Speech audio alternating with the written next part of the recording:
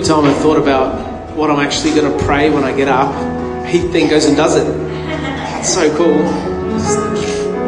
So good. When I was a young adult, I went to a church, to a uniting church that Lyndall and I grew up in. And it was at the time when there was a number of revivals happening around the world.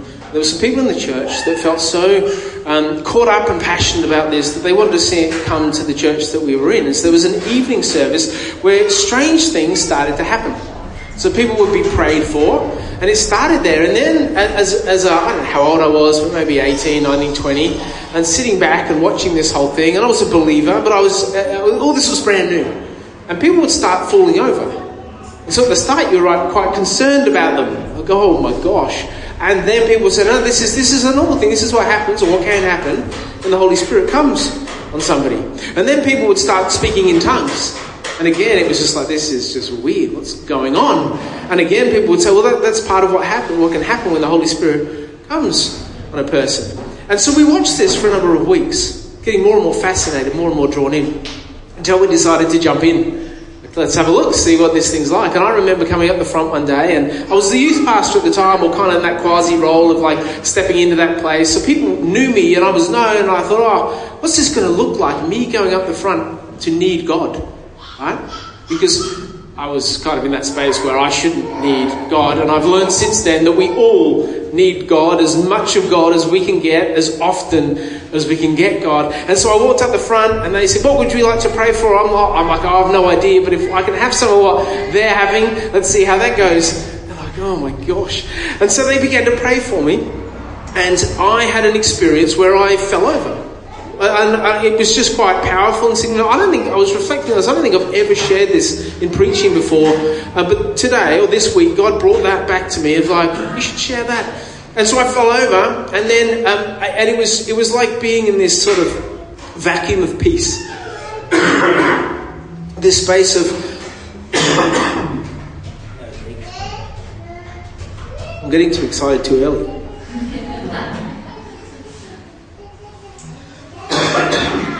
This vacuum of peace, where all the things that might normally concern me or worry me or play on my mind were gone. It was just a beautiful weight of the Spirit on me. And it was wonderful just to rest in that place. And I thought, I don't get it, but that was something amazing that only God could do. So a couple of weeks later, I was there, and I came down the front. I said, I wouldn't mind some more of what happened before, because that was pretty good. But I've heard people talking in tongues, and I know a little bit about it, but maybe you could pray that I would speak with tongues. And so they prayed, and I'm standing there going, oh, I'm going to be like the first one this doesn't happen to. It's just so awkward and so boring. No, not boring, so like, so bizarre. And then all of a sudden it was like my tongue was loosed.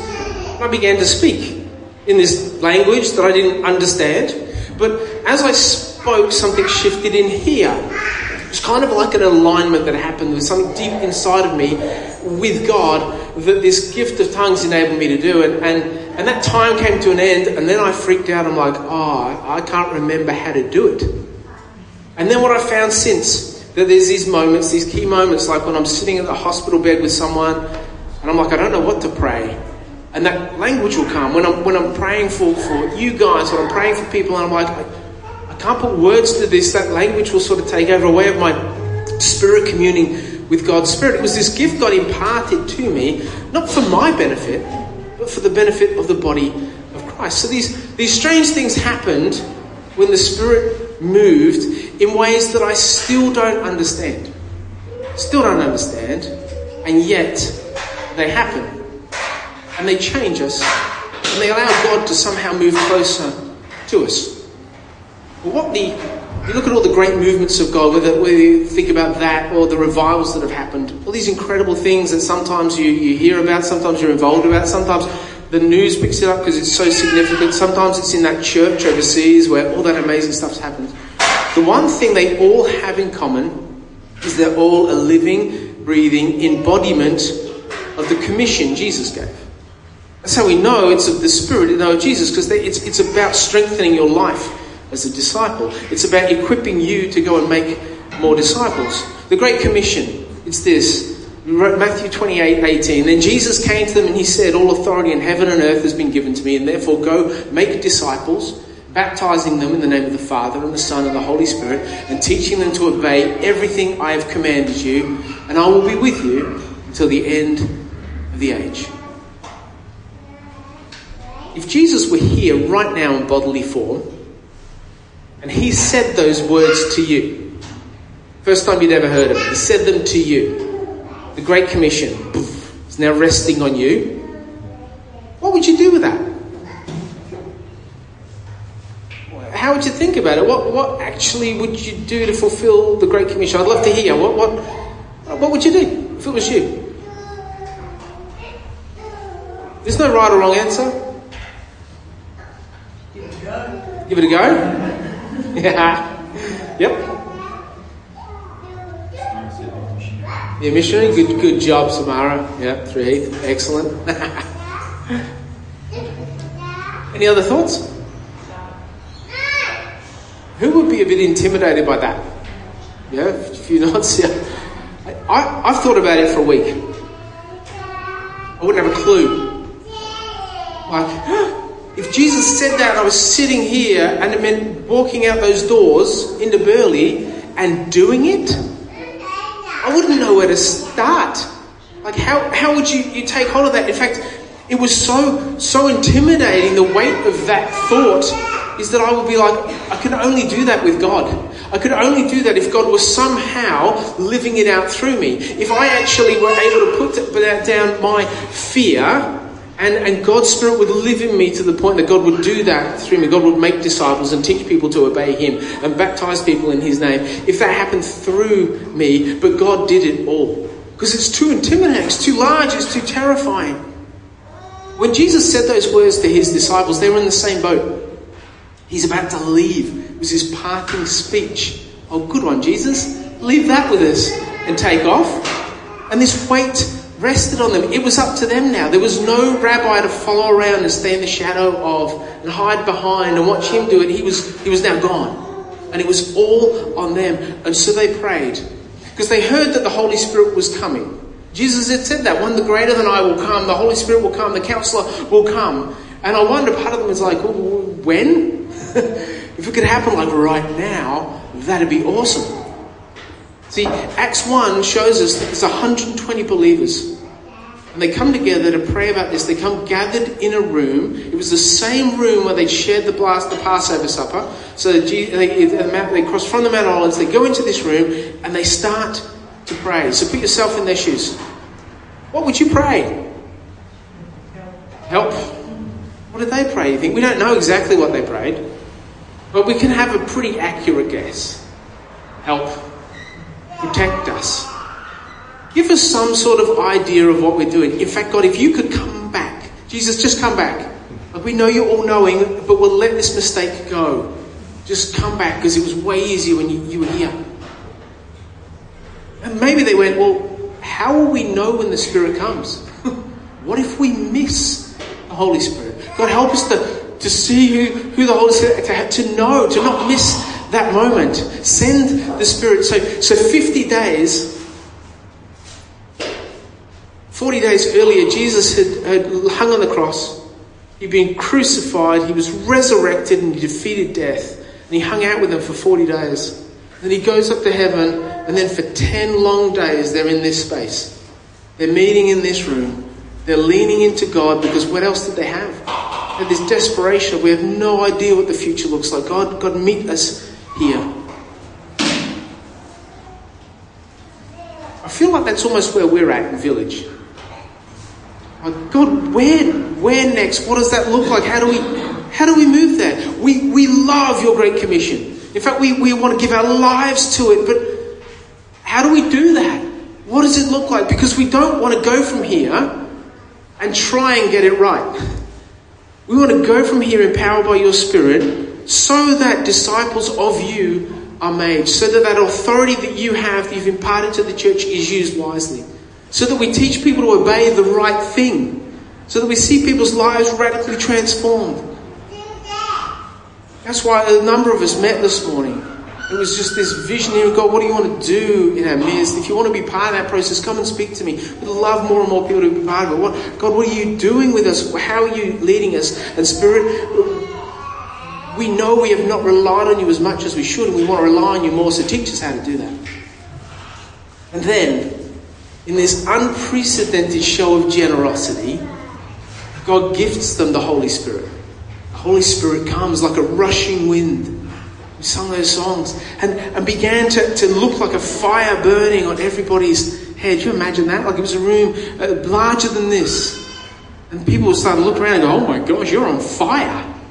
You are too. What? No, I'm not. Yeah, you are. Oh, what? God is... I am starting to be overcome by what God is doing. And there would have been this moment of like, the Holy Spirit is here. The Holy Spirit has been given to the church. This is what it means for God's life to live in us. This is what Jesus meant when he said, I give you my Holy Spirit. I breathe on you. This is what it meant. And so then they started to speak these languages that were unintelligible to them, but not to everybody else that was from all the other nations.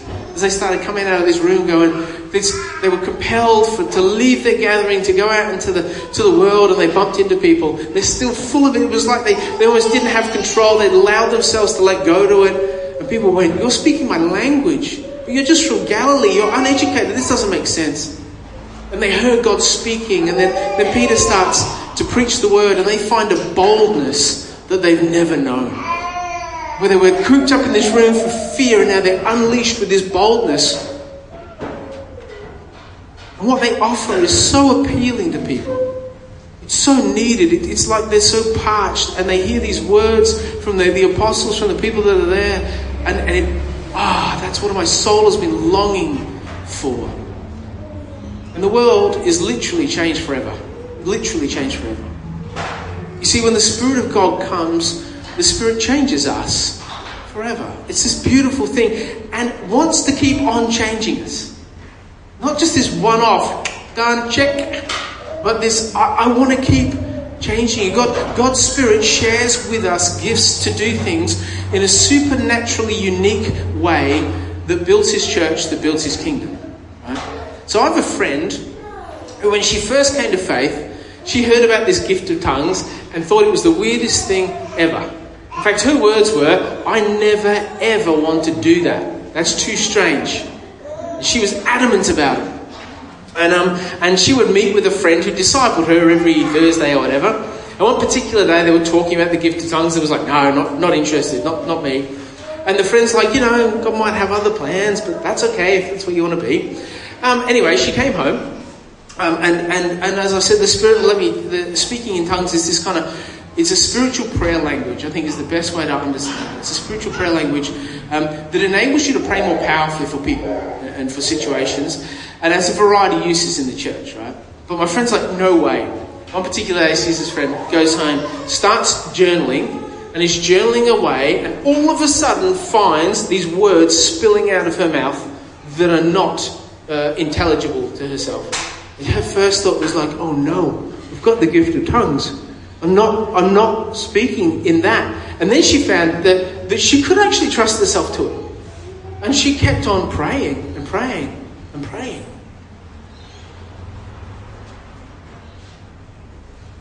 God decided to extend the reach of his Spirit in her life through this gift. That's what a spiritual gift is, right? God extends his reach through our lives into particular areas because of his gifting. And the gift of tongues is one of those things, but definitely not the be-all and end-all. So I said to my friend, I was speaking to her this week, and I said, all right, so you've had a bit of time to reflect on that. That was a number of years ago. How do you feel now? She says, I felt so empowered by God. Like God was using me. I use it now to pray for things and for people that I just don't know how to pray.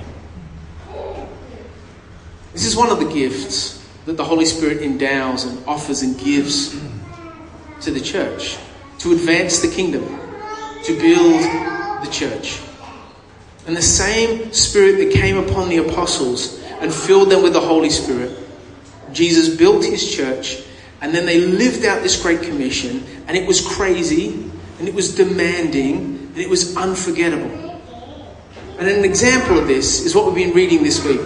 Acts 5:17-21 says this. I love this story. I listened to this story a bunch of times because I'm like, imagine that happening. Imagine this happening, right? Then the high priest and all his associates, who were members of the party of the Sadducees, were filled with jealousy. They were jealous over the fact that the apostles were preaching the word of God and people were listening to them, right? That's why they were jealous. So they arrested the apostles and put them in public jail. So they threw them in the lockup overnight. But during the night, an angel of the Lord opened the doors of the jail and brought them out. It's like Luke, as he's writing this, he's like, yeah, let's just say it how it was, rather than being dramatic about it. Like, during the night, an angel of the Lord opened the doors of the jail and brought them out. Like, imagine that happening, right? Like, I'll go to jail if that's how it goes down. Go and then brought them out and said, go stand in the temple courts and tell the people all about this new life. So at daybreak, they entered the temple courts as they'd been told to do, and they began to teach the people. They lived in this tension between life and death, quite seriously. All the apostles bar one was executed, martyred for their faith. They live in this tension of life and death, but they were saved from the anxiety of it all. This is so key to our lives. They were saved from the anxiety of it all because they found their security in the Holy Spirit. It wasn't in the circumstance or in the Sadducees or in the Sanhedrin or in anything that might happen to them. It was in the Holy Spirit that they said, I've just given my life to your leading and you know best, so I'm going to go with that. So the story continues. Verse 27. The apostles were brought in and made to appear before the Sanhedrin to be questioned by the high priest. They pulled together for this occasion the entire Sanhedrin. So if you think about every spiritual bigwig that was of the Jewish order in Israel at that time, they were all summoned to a special meeting to deal with these nutcase Christians who were preaching to everyone and making just a mess of the whole thing. They said, we gave you strict orders not to teach in his name, like they have the power to do that, right? Yet you have filled Jerusalem with your teaching and are determined to make us guilty of this man's blood, which isn't what they were preaching about, right? So they're like feeling a bit of shame, a bit of guilt about that. And this is the best. I'll read word for word. Peter and the other apostles replied, we must obey God rather than human beings. And Peter dropped the microphone and departed from their presence. Just like, that's it. It's all we've got to say. We just got to obey God and not you. Sorry, not sorry. I know that upsets you guys. I know you can't handle it. I know you don't like it. But bottom line, we don't care. Because we just got to do what God tells us to do. It doesn't matter what happens to us. I think you can only do that. I think you can only say those words if you're so deeply connected and embedded with the Holy Spirit. You only find the strength for those things to come out of your mouth rather than, sorry, we'll try not to make more mess. When your life without God becomes a memory and your life with the Holy Spirit becomes a current reality that changes everything else. It's like what the angel said to Peter. Angel says, go stand in the temple courts and tell the people all about this new life. So what does the new life look like? What do you think? How would you describe the new life that you receive in Christ? What have you got?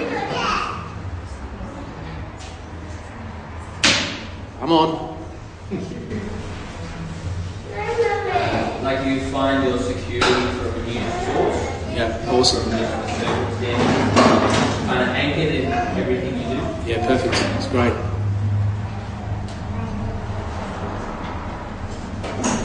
My eyes got opened just to reality. It's like I was walking around with a full face helmet on prior to. Yeah, wow. Yeah, that's great. So good. It's amazing that how much you want to talk about it. Yes. Just moves out of your pores. Yep. I talk about it in that first instance, once that revelation, moment. Yep. You're awesome. You're lighter. You're transformed through the presence of the Spirit. You're forgiven. No more shame. No more guilt. or doubt. Well, God, you're completely transformed. Right?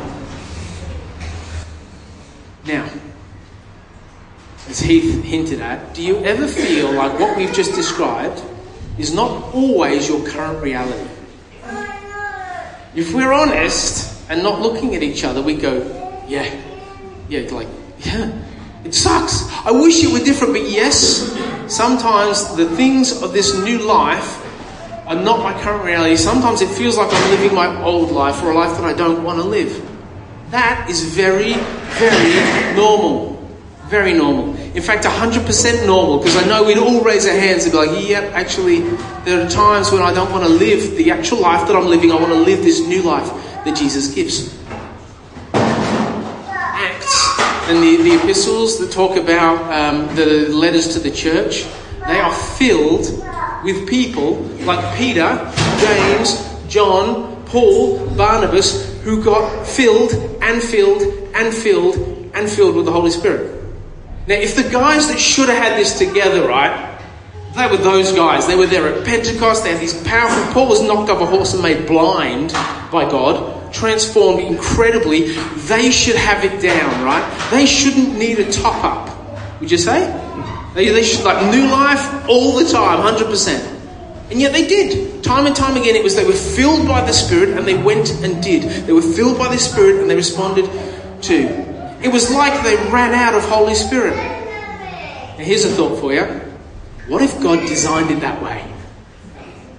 What if God said, I want to fill you with my Spirit and I expect it to be empty from you because you're giving me away. And you come back and I'm going to fill you again. And so instead of it being I'm not a very good Christian and I should do better at this, instead of it's actually an affirmation of I need to be filled because there's nothing left to give away. Because if God filled us and we didn't need refilling, who wouldn't we need? God. We wouldn't need to come back to God. In fact, we'd be so caught up in ourselves that it will break God's heart. But God says, no, it's meant to be used. Give the Holy Spirit away. Give the Holy Spirit away. And I'm going to give more. I'm going to give more. And I'm going to keep filling you. And sometimes when God does fill us, like with my friend, He imparts gifts. Sometimes it might be the gift of tongues. But there's such a myriad of wonderful gifts that the Spirit gives. And the Spirit gives it to us at particular times, for maybe a season or maybe for forever, to see you become part of this wonderful, crazy thing called the church. To see you contribute to it and make it better and more dynamic so that the world can meet Christ. So when Peter gets his preach on to the Sanhedrin, he's clearly not convinced that they got the message. So he's like, all right, just let me lay it down for you. And he gets his preach on. And he says this in verse 32. He says, we are witnesses to these things. And he's talking about the exaltation of God and the triumph of what God did. We're witnesses to these things. And then he says, and so is the Holy Spirit, whom God has given to those who obey Him. Obedience has to be the most unsexy word in Australian culture, right? No Australian in their right mind wants to obey anyone or anything. That is completely un-Australian, right? We want our kids to obey us, but we don't really want to obey stuff, and I can prove it. I'm not going to do a survey. I'm not going to get your hands up, but just do a hands up. But just do a mental check. Have you ever, while your motor vehicle's been running, touched your phone? Oh, that's not good, is it? Have you ever drifted just 1k over the speed limit? Oh, that's not good. It's because there's part of me that wants to live disobedient to this. I'm not going to be obedient to the law. Listen to this. This is some strange laws that exist in Australia. You'll love this. It is illegal to wear hot pink hot pants after midday on a Sunday. Are some of you guilty? You don't have to own up to it, but right, that is a law. It's an offence to possess 50 kilograms of, you thought I was going to say cocaine, potatoes in Western Australia. All those potato farmers, poor people. Taxi cabs in Queensland are required to carry a bale of hay in the trunk. So if you caught a taxi or an Uber recently and you put your bag in, you're like, just move the hay over. That's just strange. It's by law, it's got to be there, right? Any taxi driver not having a bale of hay, very disobedient. It's illegal to dress up as Batman and Robin. I don't know why. That's weird. Our only licensed electricians may change a light globe. Now we're seeing who the sinners are, right? Alright, it's illegal to roam the streets. This was my favourite, and then I'm going to end with the one that we're just going to all love. Alright, it is illegal to roam the streets wearing black clothes, felt shoes, and black shoe polish on your face, as these items are the tools of a cat burglar. So you need to stop it, Claire. You need to stop it. And here we go. You don't need to respond to this one at all. In the Gold Coast, it is illegal for women to wear a bikini whose material exceeds 6 square inches. That's a law, right? What on earth? No wonder we like civilly disobedient if this is the kind of laws that we need to live under. Our culture not only dismisses obedience, but it laughs at it and ridicules it. But God shows us. God has a different take on us. He shows us that being obedient to Him, it creates a means through which not only we can know Him, but we can be used by Him. Obedience, you see, is the pathway God leads us in to new life. Obedience is the pathway God leads us down to new life.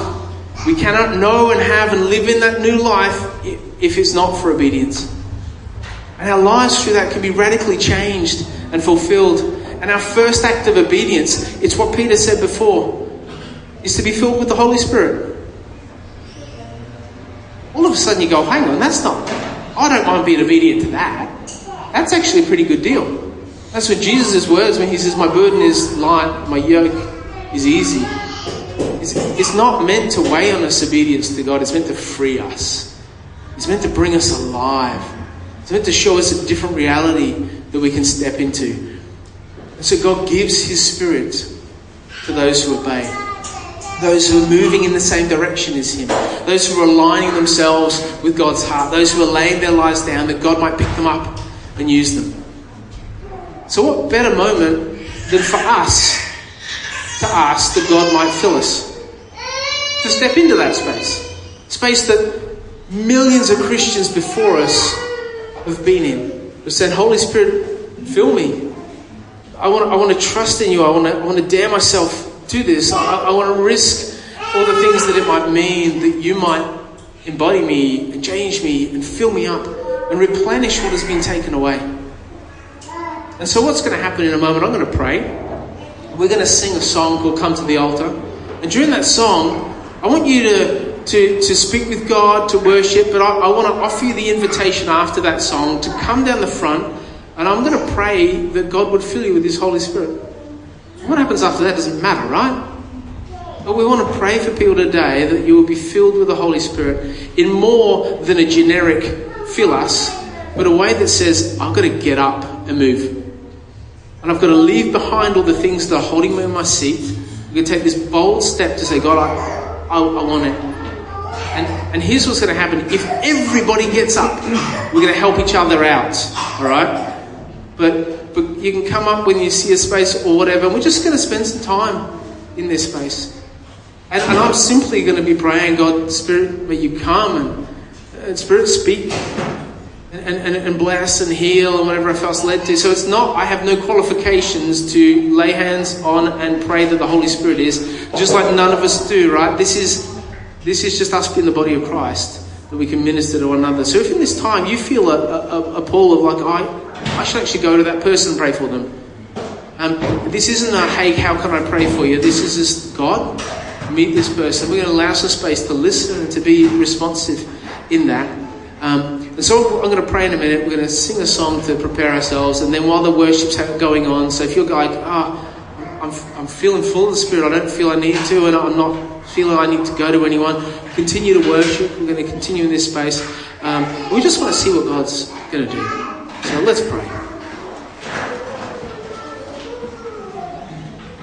Holy Spirit, we just pray you would come. We know you are here. We just want you to be closer and closer to us. We want you to fill us. We want you to transform us and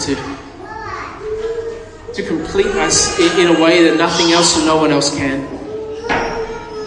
Lord, I pray for the people right now that are listening to this recording later on, that your Spirit would be as palpable and present to them as it is to us today.